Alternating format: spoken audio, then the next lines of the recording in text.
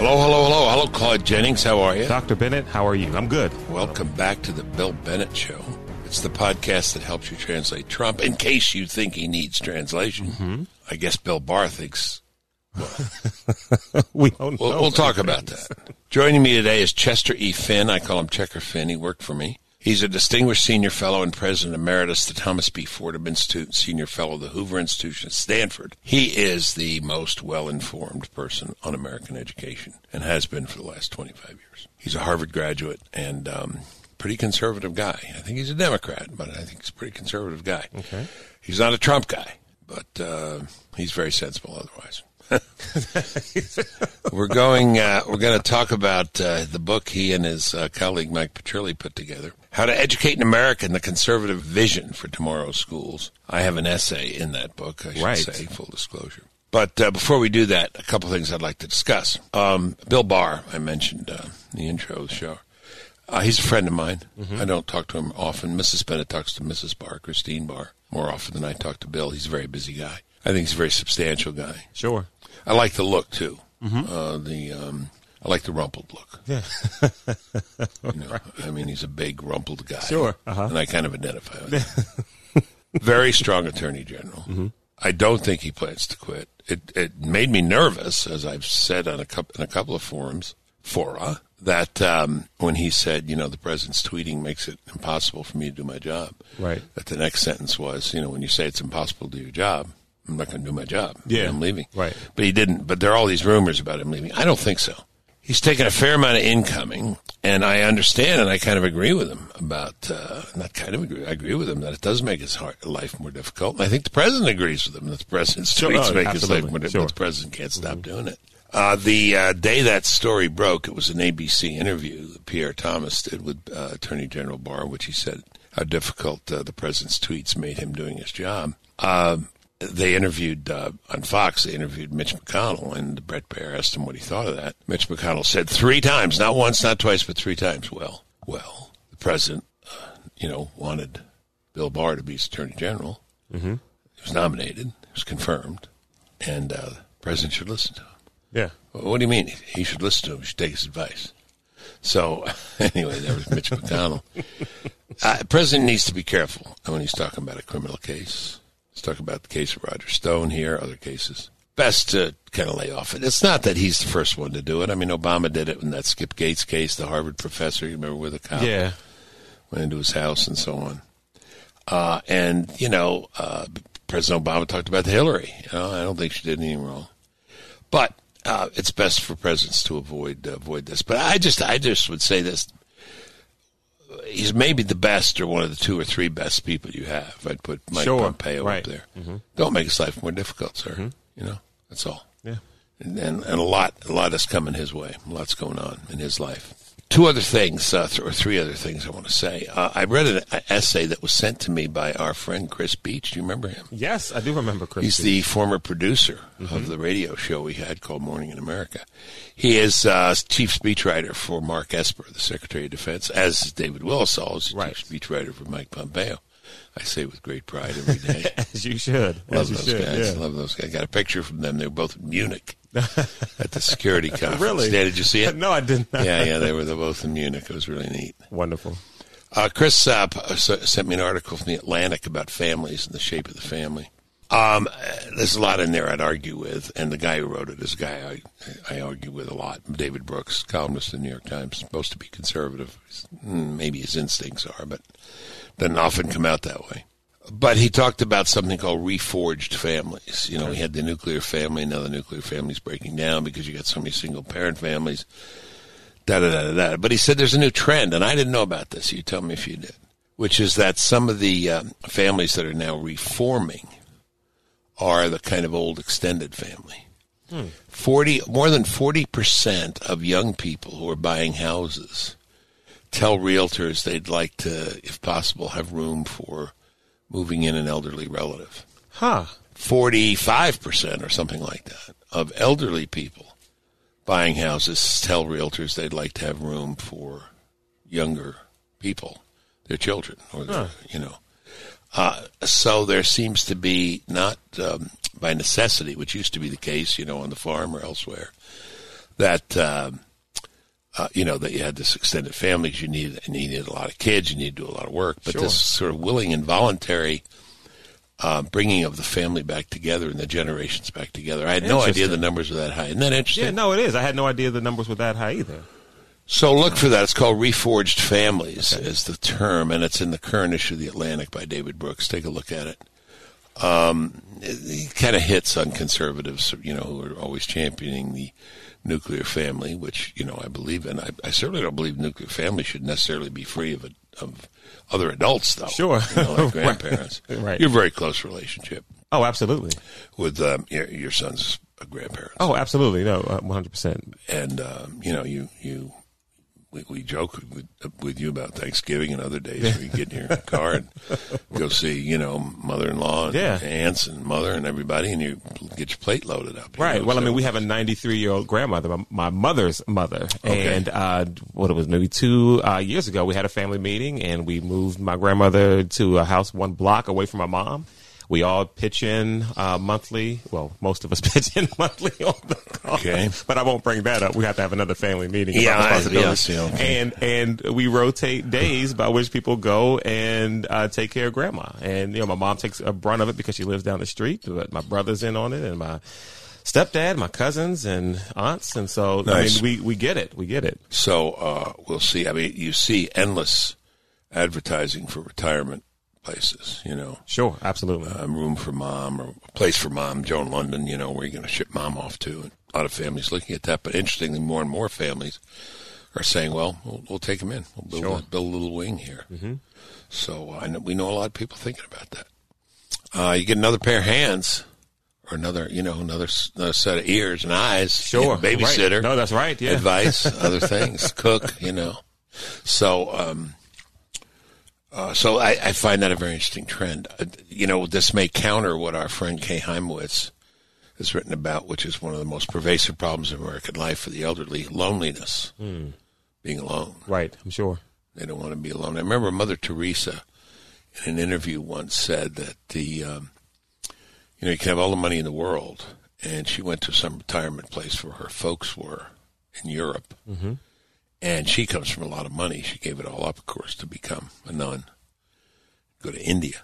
But she said no matter how much money or affluence these grandparents have when they're separated from their children and grandchildren, the thing that matters the most to them is the knock on the door. Oh, sure. Absolutely. In the hopes that the door will open, it'll be their children or grandchildren. Mm-hmm. And there's kind of cruelty to deny the presence, the existence, of such folks in your children's lives or your grandchildren's lives. Right. Anyway, interesting trend. We'll see where it goes. I'd like to folks listen to this ad, and then I'd like to just briefly comment. It speaks for itself. There is an intersectionality where all points converge. Failing schools lead to fewer opportunities for African American children. Children growing up without opportunity, fewer jobs, less economic success. If children grow in communities with few chances, that leads to crime, and crime leads to more incarceration. For 50 years, one party has been in charge of the hood. They're against school choice for parents and even vouchers for our children. They favor giving out handouts instead of opportunities. They side with crime bills and prison instead of good education and jobs. Meanwhile, they live well. We don't. All points converge with Democrats. Gangs don't run the hood. Democrats do. New Journey PAC is responsible for the content of this advertising. Paid for by NewJourneyPAC.org and not authorized by any candidate or candidates committee. I don't know who New Journey PAC is. I haven't looked into it. Haven't asked you to, but I think it's a hell of an ad. Mm-hmm. The gangs don't run the hood. The Democrats do. If you look at the big cities, it's Democrat control. And all the solicitude, we're going to get to that Democrat debate toward the minority communities, which is showed on stage every time these guys open their mouths. Haven't done that much for the minority community. They really haven't. And where they're in charge, things haven't been great. So I think that's a very interesting ad, a very interesting angle on the ad. Will Democrats answer for this? Any comment? Well, it reminds me of that ad we talked about a few years back when Governor Hogan was running for governor of Maryland, and it was commercial with a black woman sitting at the table talking about her politics over the years and family, and then all of a sudden said, I've always voted Democrat. Things haven't gotten better. Why not try Governor Hogan? And that ad, I think, really hit home with a lot of African Americans. And so this reminds me of that. He's now the governor. He is now the governor, exactly. And yeah, so that ad kind of reminds me of the Hogan ad. And I think that it's a great point. And one point that you would assume, conservatives would talk about much more than we see. I'm not sure if in writing it, I would character. I get what they're doing, but I don't know if I would say gangs don't run the hood. I'm not sure if I would use the term hood. Okay.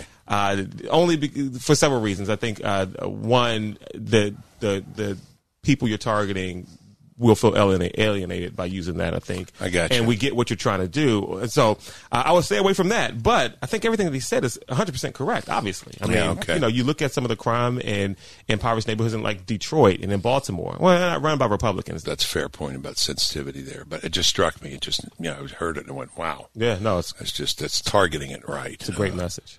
So leave the hood out and just say who runs these places. Absolutely. You might think it's run by Democrats. Yeah, big cities. Name the cities. Detroit, Baltimore. These are ran by Democrats. I would name the cities. Yeah, that's very good. Very good. Okay, speaking of Democrats, let's talk about that debate. So, that's an interesting reaction. No, you and I have not talked about it. So this is spontaneous. I don't know what you're going to say. Tell me what you thought.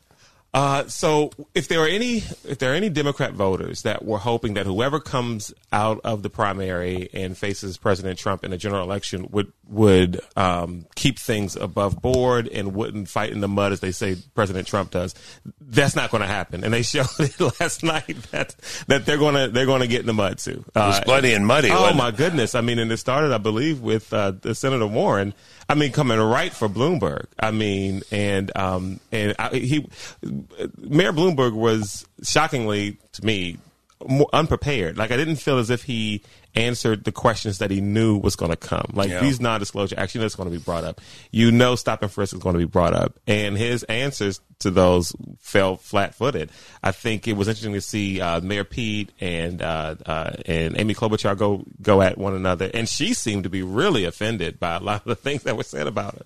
I think Joe Biden looked the best that he's looked so far. Does but it he matter? didn't have to say much. No, I don't think it matters. But he didn't have to say much or do much. And Bernie Sanders is going to keep that percentage of the base that's his, and he was Bernie. He was Uncle Bernie. He was upset. He was yelling. He was screaming. He had an actual target. I mean, the person, the character that he portrays as the one that hurts middle class America was on the stage with him, was Bloomberg, and so he had a punching bag literally on the stage with him. It was interesting to see the circus. It was really a circus. Who of your friends told you 6 months ago it'd be Bernie Sanders? You were the one that said it's going to be Bernie. Yeah, but you're liberal friend, most liberal friend. Oh, the most liberal of them. But there was hope that Joe Biden would come through strong for nothing else than the fact that he's not. They trust old Joe. And for the most part, a lot of them are around my age. I mean, they pair Joe Biden with President Obama. That's who, when they see Joe Biden, they think of President Obama, and I think that has a lot to do with it. Yeah. Okay. Bernie is ahead in the national polls. If he wins Nevada, which I think he will, he's in great shape. If he should win the Democrat primary in South Carolina, which is Biden's firewall, right? He's got it. He's got it. I mean, I think the Democratic primary in South Carolina is like 65 or 70% African American. Right. And if he moves those folks to vote for him rather than Biden, Biden's done. Firewall collapses, burns on fire, power burns to the ground, and Bernie's in. Right. And then you go to a convention, and there was a question in the debate last night, if it's a convention that's, divided and it's a brokered convention, what should we do? Go to the seniors, go to the, the superdelegates? And Bernie, in response to that question, said no. Give it to the person who's got the most. Mm-hmm. So as long as you've got Buttigieg and Klobuchar, which partly explains the arguing and fighting that was going on in the race, and Biden still in the race, I'm not sure that matters much. Tom Steyer's in the race. Mm-hmm. Elizabeth Warren's in the race. I'm not sure Bloomberg in the race. I'm not sure anybody else matters. I think he gets it. If he doesn't get it, and the superdelegates all get together, and Bernie's got by far the most delegates, but they don't give it to him, and they say, "Oh no, we need somebody more presentable or less socialist." Mm-hmm. Less socialist. The Bernie people will go nuts. Yeah. They'll go nuts. Yeah, they were on edge 4 years ago. They'll definitely go nuts. They'll go nuts this time, especially if he's got more. They already feel as if he was screwed out of it. So, I think it looks pretty good for him. And therefore, it probably looks pretty good for Trump, because I just saw one survey of Democrats. What's the kind of thing that would bother you about a candidate? And one of them was like over 75 years old. That was a majority of people. Mm-hmm. That's Bernie. Socialistic tendencies, it's like 70% will be bothered. Right. That's Bernie. And I'll tell you, you talked about Bloomberg. Everybody's talked about Bloomberg being, unprepared and wasn't ready. I guess that's right. I think he was better in the second half. I like the fact that he said he wasn't embarrassed about the fact that he made money, he worked hard. Right, 100%. I actually saw a lot of, you're watching this and looking at Twitter and all this kind of stuff on social media. I saw a lot of people who I know to be liberal actually say they were a little tired of Bernie attacking rich people. Like, what's wrong with having money? What's wrong with being wealthy? What's wrong with it? People That's aspire. The first time that I've seen that. People aspire, and they think that maybe their kids will be. Exactly. So why not? But Bloomberg stood up for himself and said, I'm not apologizing for making money. And he said, what kind of country is this when a guy is running as a socialist has got 3 houses. Right. And Bernie had to answer that. And he's a millionaire. Bernie's a millionaire. Right. But the other thing is, and Buttigieg kept pushing this, and it's interesting, Buttigieg is a very smooth character. He never loses cool. But saying to Bernie, you haven't explained to me, where you're getting that other $25 trillion. Right. And he still hasn't. Mm-hmm. And that's a big hole. So I don't think the Trump campaign would be upset to be facing Bernie in the general election. And I think right now, Bernie's the one. Bloomberg did not put himself in any better position last night. No. I'm not sure he gets dislodged because he can continue to buy ads. As they went to the closing session last night, segment of the debate, there was a big ad. Did you see it? Was a Bloomberg ad? Yeah, I did. So he bought this big ad in the middle of the debate, and he'll continue to do that.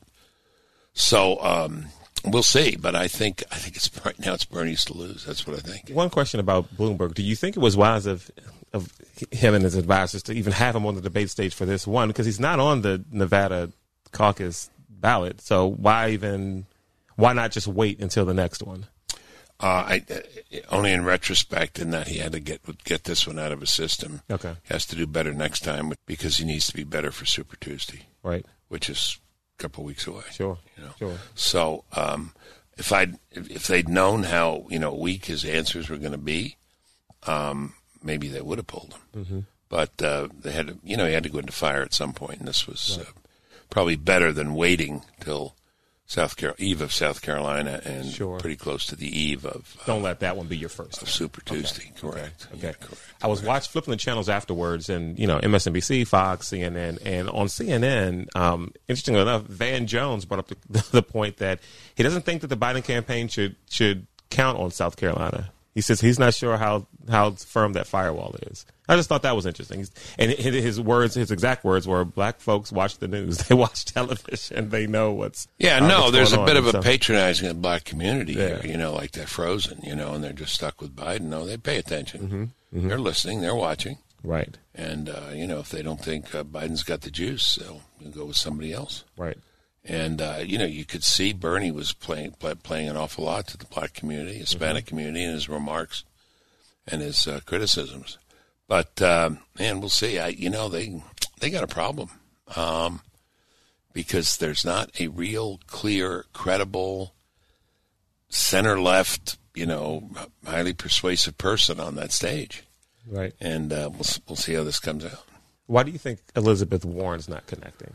I think she's too screechy, too school-marmish. I had a friend of mine told me he had a nightmare about her where he was 9 years old in the library and he was, coughing, and she came up to him and, whacked his fingers. I mean, that's not fair. She didn't really do that. Right. But that was the place in this guy's mind and imagination. Yeah. She's just too much. Yeah, she's just too much of a know-it-all. And I have the Pocahontas thing still. Yeah, that's the problem. Yeah. And she got way out on her plan, her health plan, and then didn't know how to defend it. Mm-hmm. So I really just think people hit a saturation point with her. Said that's enough, and then didn't want to hear her much anymore. I don't know. I think also she's clearly left. She's not in the center lane. Mm-hmm. And if you're passionate about the leftist ideas, go to the real deal. Yeah. Right. Why not go to Bernie? Why go halfway? Yeah. Why go halfway? Yeah. You're listening to The Bill Bennett Show. Stay current on the threat posed by China with our friends at Committee on the Present Danger China. Go to presentdangerchina.org. presentdangerchina.org. You're listening to The Bill Bennett Show. All right, let's welcome Chester E. Finn, Checker Finn, to the show. Distinguished Senior Fellow and President Emeritus, the Thomas B. Fordham Institute, and Senior Fellow at the Hoover Institution, Stanford University. Checker, thanks for joining us today. It's a pleasure. Nice to be with you again. How to Educate an American, The Conservative Vision for Tomorrow's Schools, a book that's available right now, correct? Correct. From Amazon and from the Templeton Foundation Press. Very, very good. The book is edited by Michael Petrilli, and who's he? Mike Petrilli is the president of the Thomas B. Fordham Institute, my successor in that role, and a good friend and a smart guy with he'd call it center-right leanings and a lot of interest in education and knowledge about it. And the other editor is Chester E. Finn, and that's you? Right, in this case, serving as junior editor who did all the work. Good. Okay, good reminder. We'll make sure Mike hears that. The preface is by Senator Lamar Alexander. I have an essay in this book, full disclosure up front. What gave rise to this book, Checker? Why did you want to put together a book of essays, How to Educate an American? And again, subtitle is really what tells you, I think, the conservative vision for tomorrow's schools. Why do that? I think two things. One is the large sense that education reform in America has stalled and needs to sort of be rebooted. In the past, the previous rounds of education reform that got some traction and did some good, and you were much involved with them, and I've been much involved with them, had a bipartisan cast to them. And part of the stalling of education reform is the stalling of bipartisanship in the United States. And so we thought this needed a revisiting, especially by the conservative side of the bipartisan coalition. Additionally, because this is really my second explanation, conservatives thinking about K-12 education in recent years have tended to sort of go single-minded on school choice, as if that was the solution to everything that ails American education, and kind of stop thinking about it, just kind of knee-jerk school choice. And so we thought that it would be a valuable thing for education and also for conservatives to kind of reopen the question of how to educate an American. What should go into the next round of education reform? What have we lost? What have we lost track of? What do we need to recapture? What do we need to do differently? And so we invited, in the end, 20 individuals, for the most part, not traditional education policy wonks, such as the kinds that Mike and I spend much of our time with, but rather big thinking, public intellectuals, serious people who think about society and about conservatism and about citizenship. And so we ended up with, I think, quite a dazzling collection of essays, yours not least among them. Thank you. Apart from the merits, this is just a question about filling in the blanks. Is there a need for a book of essays, or even a single book of one essay on a conservative vision, because conservatives have been lacking on this vis-a-vis liberals? Again, not the merits. Have liberals filled in the blank? Is there clearly a liberal view of education, K-12, to which, there's no real alternative or hasn't been up till now from conservatives? Have liberals done this job? No. Liberals, who would probably now call themselves progressives, are, I think, bungling the education reform job now by turning it into what they would call a quest for social justice and wokeness and recrimination and retribution and a lot of things that don't have very much to do with teaching and learning or with effective schooling. And to the extent that the education leadership in the country and the reform leadership, such as it is today, is in progressive hands, it's not going to do much good for the kids that aren't learning. Okay. And therefore, further need for re-engaging. You said a lot there, and I may want to come back to it, but it's more about being woke and equity and justice and so on, and we see a lot of that. That's the liberal view, or as you say now, the progressive view. But I want to come back to something you said earlier right away, which is that reform movement maybe is stalled. Reform, schmaform, I don't care. What's the state of American education, K-12? Are we making progress in the non-political sense, not progressive, but are we making progress? Are we doing better than we did 10 years ago, 20 years ago, 30 years ago? Well, that's part of what's also stalled, not just the reform energy, but the actual achievement and evidence of achievement. No, we're mostly flat and staying that way. We're in the early aughts and in the 90s to a degree, there were some gains, mostly in early grades, more in math than in reading, and some gap closing as some minority and low-income kids did better. But everything's kind of plateaued, and at a low level, and at the high school, nothing's been gained, actually, except a kind of fake increase in graduation rates. That is to say, graduation rates going up, but student learning not going up. All sorts of evidence of that, both domestic and international. And so, no, we're still in a bad way in terms of educational performance in the United States, which is a pretty good reason why the stalling of the reform effort is a big problem. Yeah. Give us a sense, I know this is boilerplate for you, but remind the audience, just give us some numbers or indicators in terms of that lack of progress. Where do we stand? Where did we stand 30 years ago?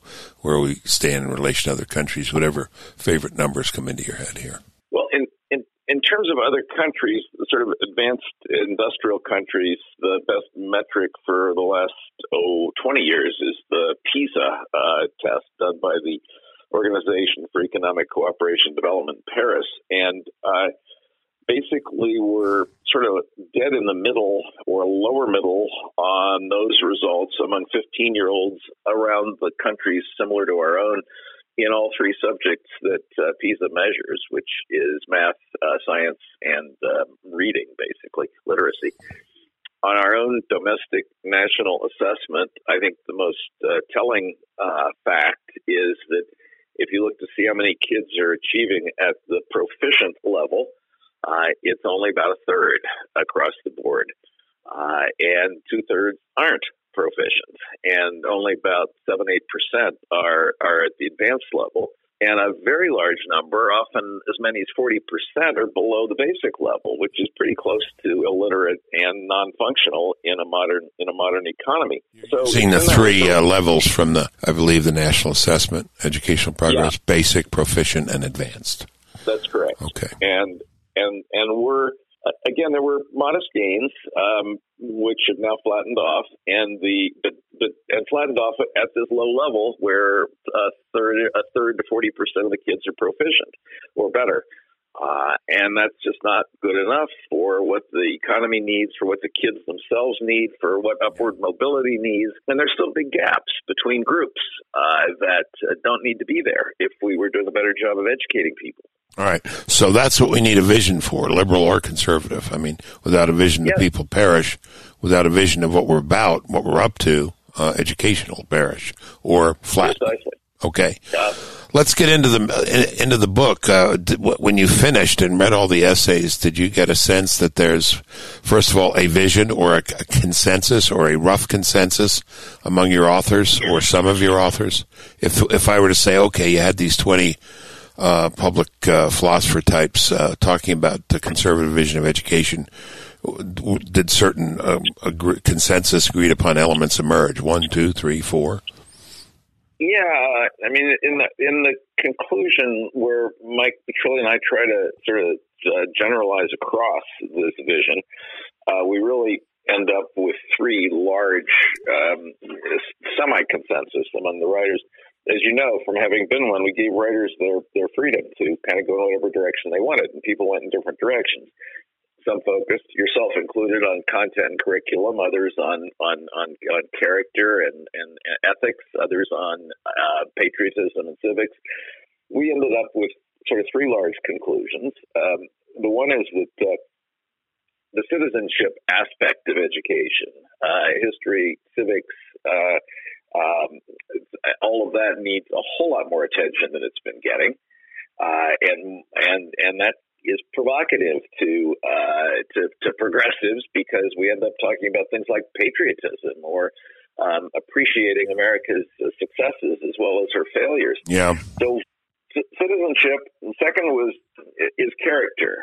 We summarized it as let us restore character, virtue, and morality to the head of the education table where they belong. There's been very little attention to character. There is, a lot of current attention on the progressive side to what's called social emotional learning, but that's not quite the same thing. That has or can have more to do with feeling good than with being a good person.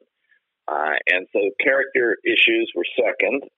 And then the third issues are, we called it conferring dignity, respect, and opportunity upon every youngster, which is a kind of code way of saying not everybody needs to be told that they got to go to a 4-year college, and we've got to have a system that makes decent, rewarding, honorable, respectable pathways into dignity and being needed, whichever direction you go from high school.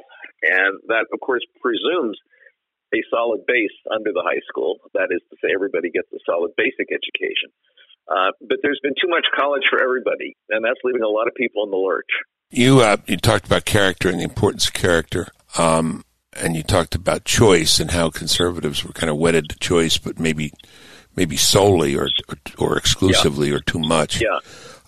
The 3 C's, you don't mind me being a little parochial here. When I was secretary and you were assistant secretary, I talked about the 3 C's: choice, character, and content. Yep. And in my essay, I guess, to borrow from St. Paul, and the greatest of these is content. I don't know what you got in education unless you have content. You're correct. And we sort of kind of presuppose, first of all, that choice is going to continue and should continue. It's just not a silver bullet. It's not a cure-all, but it's an important element. I already talked about character, and your essay did the best job in the book, and Senator Alexander liked your essay the best of all the ones in the book he wrote. That you underscore the content. You got to know stuff, and if you don't know stuff, then none of the rest of this is going to do you very much good. You can have sound character and good values, but not be able to actually do anything or understand anything if you haven't had a content-rich education. So yes, the 3 C's are all present in this book. It's not organized quite in that structure, but they're all there. Well, thank you. You're very generous to me. While you're at it, let me just say that one other thing I was after, quite apart from pushing content, which I think is, is really suffering in modern education, contemporary education, is to come back to something else she said at the beginning, which is the need for bipartisanship. And so the story I told about Boston and Massachusetts was a story about bipartisan cooperation. And I said there was this, people ask me, was there ever a golden age? And I say, yeah, Boston in, what was it, late 90s? Is that what we're talking about? Early 2000s. Yes. Yes. And that was it. And it was a bipartisan effort with a Republican governor, Bill Weld, a Democrat who defeated for governor, John Silber running this committee, lots of liberals like Tom Birmingham in the Senate, and somehow this consensus was forged where teachers had to meet standards, students had to meet standards, and by God, they did. And what was that figure? I think I got it first from you, that if Massachusetts had been a country in what year, it would have been 10th in the world? Yeah. Massachusetts is the only state in the U.S. that has participated successfully in the PISA test as if it were a country. And its results are right up there with the strong countries, with the Asian tigers, with the best of the European countries. Massachusetts has racked up over the last 20 years the strongest education track record of any state. Still? It's plateauing also, and the people there in Massachusetts are fretting about the fact that they don't see gains being made today. Yeah. They have largely preserved over this almost quarter century now this bipartisan thing, even as governors have changed and legislators have changed and so on. And they've been a model for that. We don't have any other states that I can name where bipartisanship has produced, sustained bipartisanship, let me add, has produced serious education gains. We got a few states, mostly Republican, where being red has also produced some good. Florida and Texas have done some really strong things and stuck with them over time, though they're fading a bit in Texas right now. But yeah, Massachusetts miracle, as it's known in the trade, is really quite notable, and it was bipartisan. Now, whether anything can be retrieved of that kind in 2020 America, I don't know. But it sure would be a good thing. And that, if it can't be retrieved, that would be attributable to mainly lack of agreement on the fundamentals of what goes into making this car, the pieces, the parts, or the lack of bipartisanship. Certainly the latter. Just people unable to agree on much of anything. In any realm. Now, it's not a total loss. Let me say, also in deference to our friend Senator Alexander, even the United States Congress over the last 5 years has shown some ability to do bipartisan education legislation, and it's been an exception to the rule, but it's noteworthy. So I don't want to say this is completely hopeless. If Congress can do it, maybe a state can do it or do it again. But there is some, shall we say, parting of the ways over fundamentals. Well, I think everybody would agree that reading, writing, and arithmetic are important, and you could probably get pretty good agreement on much of your content point again. How to change the system and what to give priority to is still going to produce a lot of disagreement between left and right. With left, as I say, heading toward a kind of social justice view of the world, and the right heading toward a let everybody go off and do their own thing view of the world. Where's the lever, Archimedes? How do you move the world here? I mean, what's the lever? How do you first of all, you said Washington, then you said states. I assume governors are more important here than presidents or secretaries of education, with all due respect to the jobs you and I used to have. I mean, we didn't have those two jobs. We had secretary and assistant secretary. but the state is more important than the federal government, though the federal government can send the right signals and encourage the right behaviors, I assume. Yes, exactly. States are in the driver's seat, and governors and legislatures and state boards of education and other state policymakers make really the key decisions about what's going on. I mean, in the state of Maryland, where I live and you occasionally have lived, there is a big effort underway right now to reform the education system. The legislature is chewing on it. At the moment, the governor is opposing it. I don't know whether they're going to reach agreement, but it's a pretty good package that, if enacted, in my view, would produce some pretty important gains for Maryland. So states are where most of the action is, and some of them are focusing on education and others aren't. We're talking to Chester E. Finn, who's the co-author or co-editor with Michael Petrilli of a book of very interesting essays, How to Educate an American, A Conservative Vision for Tomorrow's Schools. Is it the case that most Americans think American education is not doing so well, but that their school is doing well? That's question one. Question two is this.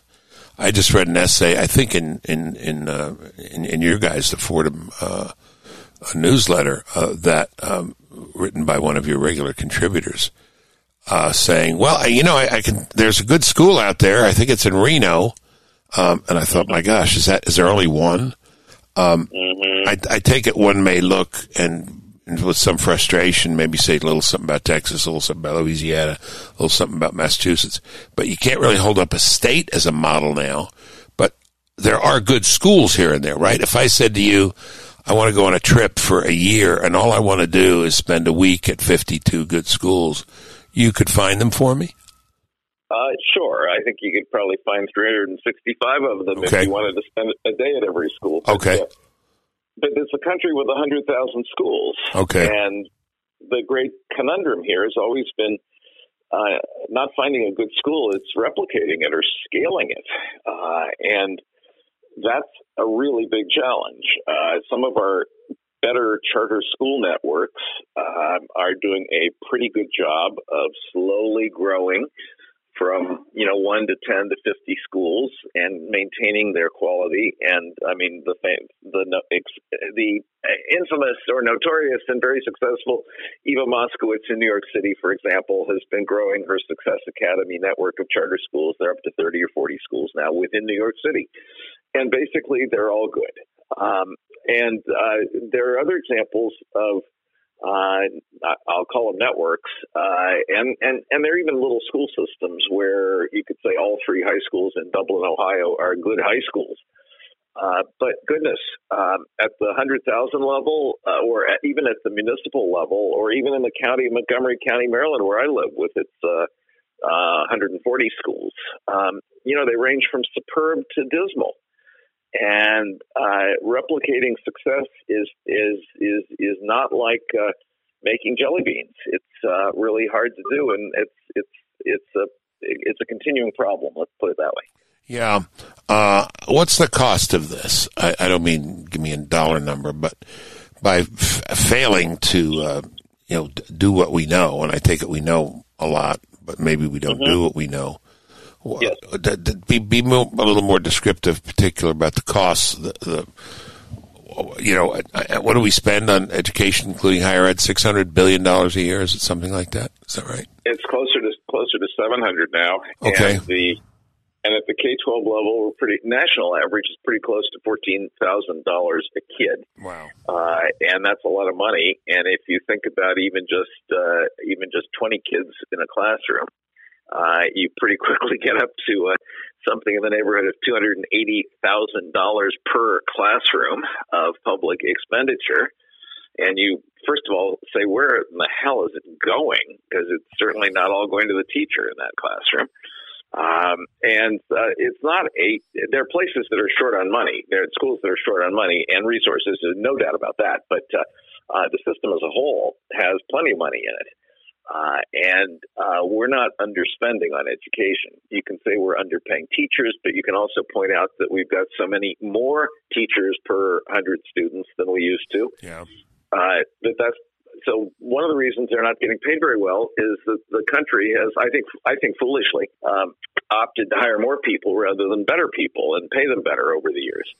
The teacher-student ratio is more important than the quality of the teacher. Exactly, and by lowering the ratio, it's caused many more teachers to get hired, but it also means that the pay they get has not risen. Instead, the money's been put into hiring more people, and that doesn't produce a higher quality teacher, and it does produce smaller classes. But if you ask anybody whether they'd rather have a few more kids in the class with a great teacher or fewer kids in the class with a mediocre teacher, almost everybody goes for the great teacher, and they should, because that makes a big difference. it makes a big difference. So there's plenty of money in the system, but we aren't spending it well, and we aren't getting the results that it needs. And there's really no country in the world that, on average, is spending more on its schools than the United States. And yet a lot of them are getting better results. When you said choose between, taking a few more kids in the class, say 25, and have a good teacher, or drop it to 20 or to 15 and have a poor teacher, most people would go for the first. Would the teachers vote that way? Would the teachers' union vote that way? The union wouldn't. If you survey individual teachers, they'd rather have more pay in return for more kids in the classroom. Would. Okay. The unions want it both ways. And back to Maryland for a second, the big argument over the reform plan that's in the legislature is that implementing it will cost a couple $2 billion eventually per year. And that's a big number for Maryland. And I was on the commission that made these recommendations. And I had a couple of beefs with it. I think the recommendations are very good, but I ended up with 2 complaints, and I wrote them in the commission report. One is that the union people there were absolutely unwilling to consider any offsetting cost reductions, such as putting a couple more kids in the classroom, even though teachers are going to get a whole bunch more money if this plan goes through. But they were absolutely unwilling to say, let's go from 22 kids to 24 or 25 per classroom, and saving some money for the taxpayer that way. Absolutely obdurate on that point. My other complaint, incidentally, is that Maryland is very choice averse, and the commission could not bring itself to endorse any form of school choice in the state of Maryland. So those are my complaints with Maryland. I still think there's merit to the plan, but on the money point, the unions wouldn't concede anything.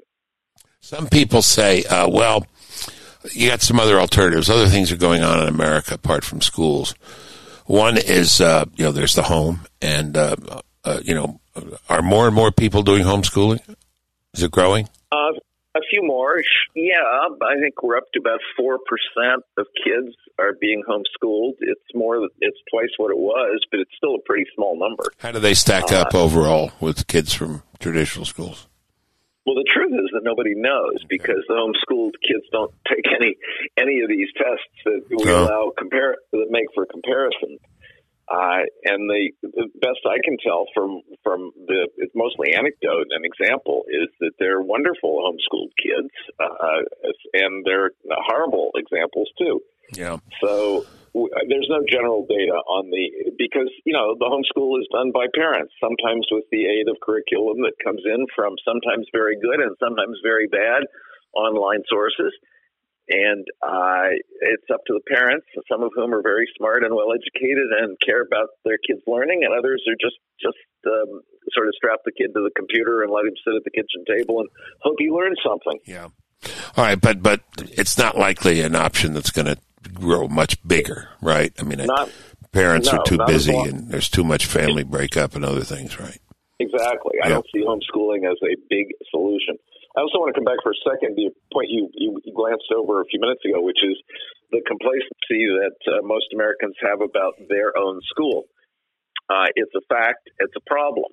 If you think your kid's school is fine the way it is, you're not going to get very animated to change it or to make your kid do something different. And there's a lot of evidence that the overwhelming majority of Americans think their own kid's school is okay the way it is. People who get sort of gypped by that are, of course, poor and minority families whose kids are trapped in awful schools, who know their kid's school isn't very good, but they don't have very many options. Incidentally, that brings us back to school choice. Let them escape their bad school for a better one.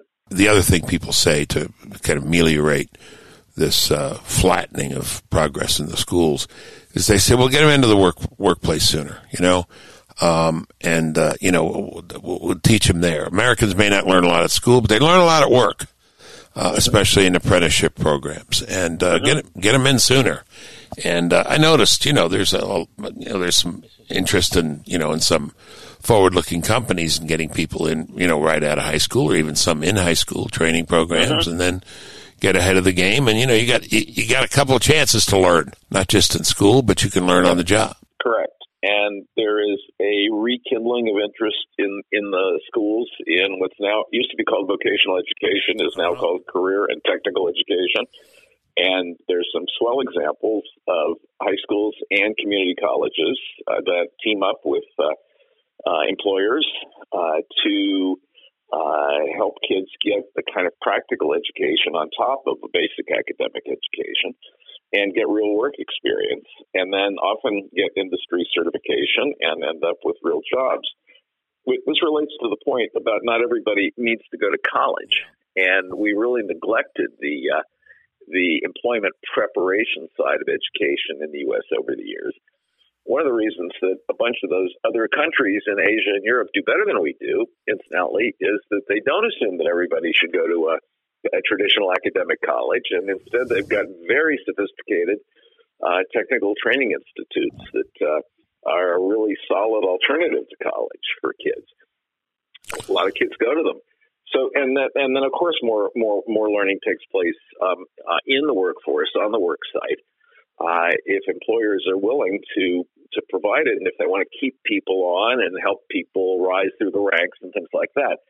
That's a little harder to see that happening in places where there's huge turnover and where the employer doesn't take much interest in the careers or mobility of the workforce. But we've been paying over much attention to for egalitarian reasons, not bad reasons, getting everybody into college, and that's not working for a lot of people. It's one of the reasons there's so much college dropout and so much college debt. And so many people wandering around that have college debt but no college degree is That's because right. they probably shouldn't have gone in the first place. Yeah, it's something like 45% don't finish who start, or at least don't finish in 6 years. Correct. Partly because they really weren't prepared for college-level work, and partly because college probably isn't where they belong. Is that changing the charm and allure of college? Is it downshifting some? I see movement in both directions. I see clear evidence of increasing interest in getting people into more different kinds of colleges, but also more and more evidence that the college degree is not worth what it used to be, depending, of course, on which college you go to and what you major in. Yeah, that's for sure. So it's going in several different directions. The colleges are, if I may say, contributing to the problem because a bunch of them now, especially community colleges, are short on students. So they are doing everything they can to woo kids into their college. And with the financing that comes with the kid, either in a form of a loan that the kid takes out or the form of a state appropriation that the college gets. And I don't think that the college's hunger for more students is doing the students any good. Yeah. I mean, that can lead to dropping standards, right? And to taking kids who really shouldn't go to college or don't belong there, don't really want to go there at all. And we tend in this country to just associate college with sort of Harvard, Yale, Princeton types, and they've got plenty of applicants. But community colleges and a lot of the four-year state colleges and a lot of four-year private colleges are hurting for students. And so that's making them not only have no admission standards, but also actually kind of going out of their way to lure young people to come. And that includes luring a bunch of young people who aren't prepared to succeed in college and who maybe really don't want to go to college and who borrow money to go to college and end up not completing, and it's a mess. And therefore we end up with this, $8 gazillion student loan problem that is currently in the news quite a lot. Yeah, 1.8 trillion, I think now. Amazing. Yeah. Yes. Okay, so we have the college dropout problem. We have the student loan problem. Mm-hmm. We have going to the wrong place or studying the wrong thing problem. We have in K-12 a flattening of results. What's the wash that this all comes out in? Say something about America standing in the world, not in terms of scores, but international competition, the vibrancy of nations, the strength and power of the United States vis-a-vis where? China, other places? Well, a lot of places, including a lot of Asian countries, not just China, but Vietnam and Korea and Singapore, and you can go down a list of Asian countries, but also the well-run European countries, Germany and Switzerland and so on. The cost for America is multiple. There certainly is a human capital cost. I mean, we are really not maximizing our human capital at a time when smart, educated people are important for economic success, for national security success, for cultural vibrancy, for a country holding together as a unum, not just a pluribus. I mean, there are a whole bunch of costs there. There are also equality costs. We really are not giving kids who come from poor and minority backgrounds a fair shot at the best America has to offer, or at the upward mobility that we worry about in the country today, and the coming apart problems that our authors have been writing about, which are for real. If we want kids from disadvantaged backgrounds to be able to rise, to be upwardly mobile, they got to have a better education than they're getting. So there's a human capital cost. There's an equity cost. There's certainly a economic productivity cost to the country, and there's also the coming apart problem that I mentioned. If people are retreating into their enclaves or their ghettos or their gated communities or their private schools, this is not good for a country that's already struggling with call it togetherness and civic well-being. Yeah, you look at the world, and and America's still very strong, strongest nation in the world, still, right, and still the envy of the world, and still where people want to come. How can that be with a flat and wasteful and often corrupt and corrupting educational institutions? How can that be? Because go ahead. As you know, the country's got a lot of redeeming qualities, like full employment and prosperity and a generally high standard of living and generally speaking rule of law and generally speaking safe streets and generally speaking not too much persecution and terrorism. So we've got a lot going for us as a country. And I'm glad we do. Plus second and third chances, right? I mean, I'm back to my point about school. People can mess up in school and still do well in America. I mean, it's not a great idea to start your life that way, but it happens. It's a good thing to have a forgiving, second chance kind of country. Also probably means that people don't take the first go-around as seriously as they should. So I think there's some cost to being a second chance country, but there's a lot of benefit to it. Yeah. All right. Let's wrap it up here. And again, I want to mention the book and urge people to get it.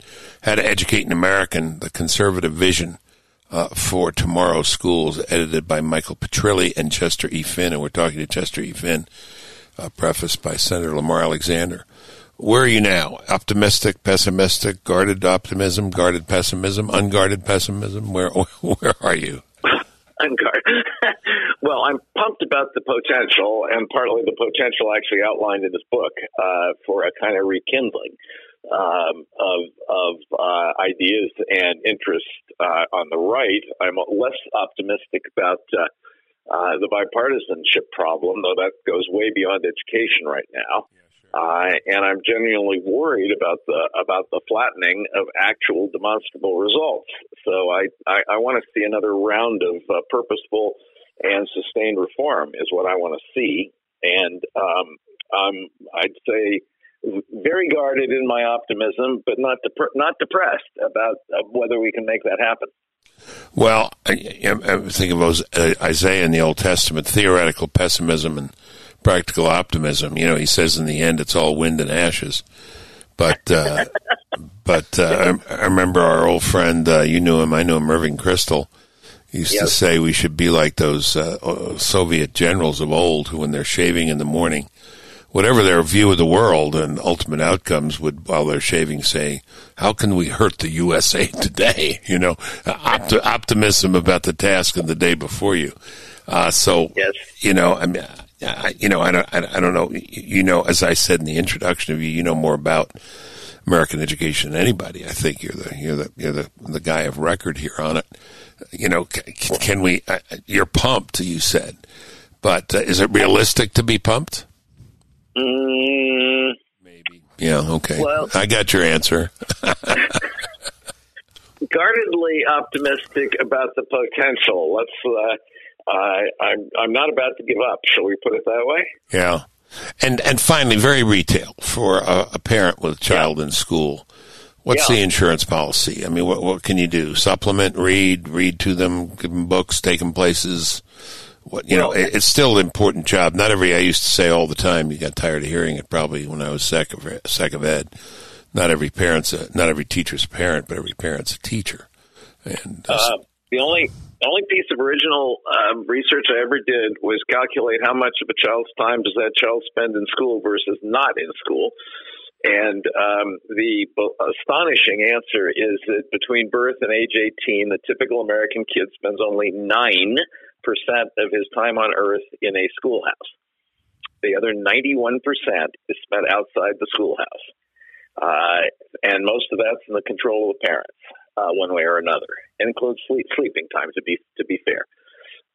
And so parents and grandparents and neighborhoods and communities and civil society institutions have an enormous influence. And so for better or worse, the media and the electronics and those screens, we've got a lot going on outside of school that has an enormous influence, for good or ill, on how kids turn out. Let me just hold on to that point for a second. You and I and John Cribb did a book years ago, The Educated Child.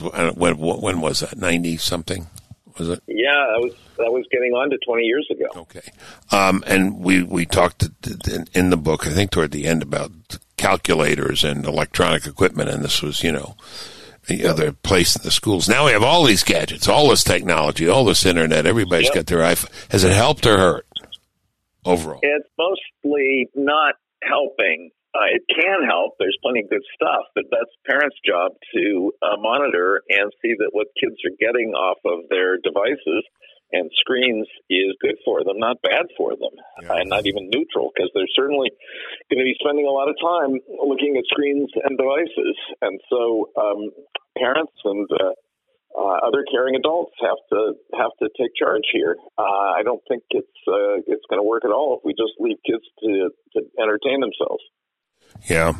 When you started back there a paragraph ago or so and said, 9% of the child's life, those early years is in school, and the other 91%, I thought you were going to say, is spent online, Well, too much of the 91% is spent online, but, even the really good schools, the very best of the charter schools only get up to about 12% or so of the kid's life. Yeah.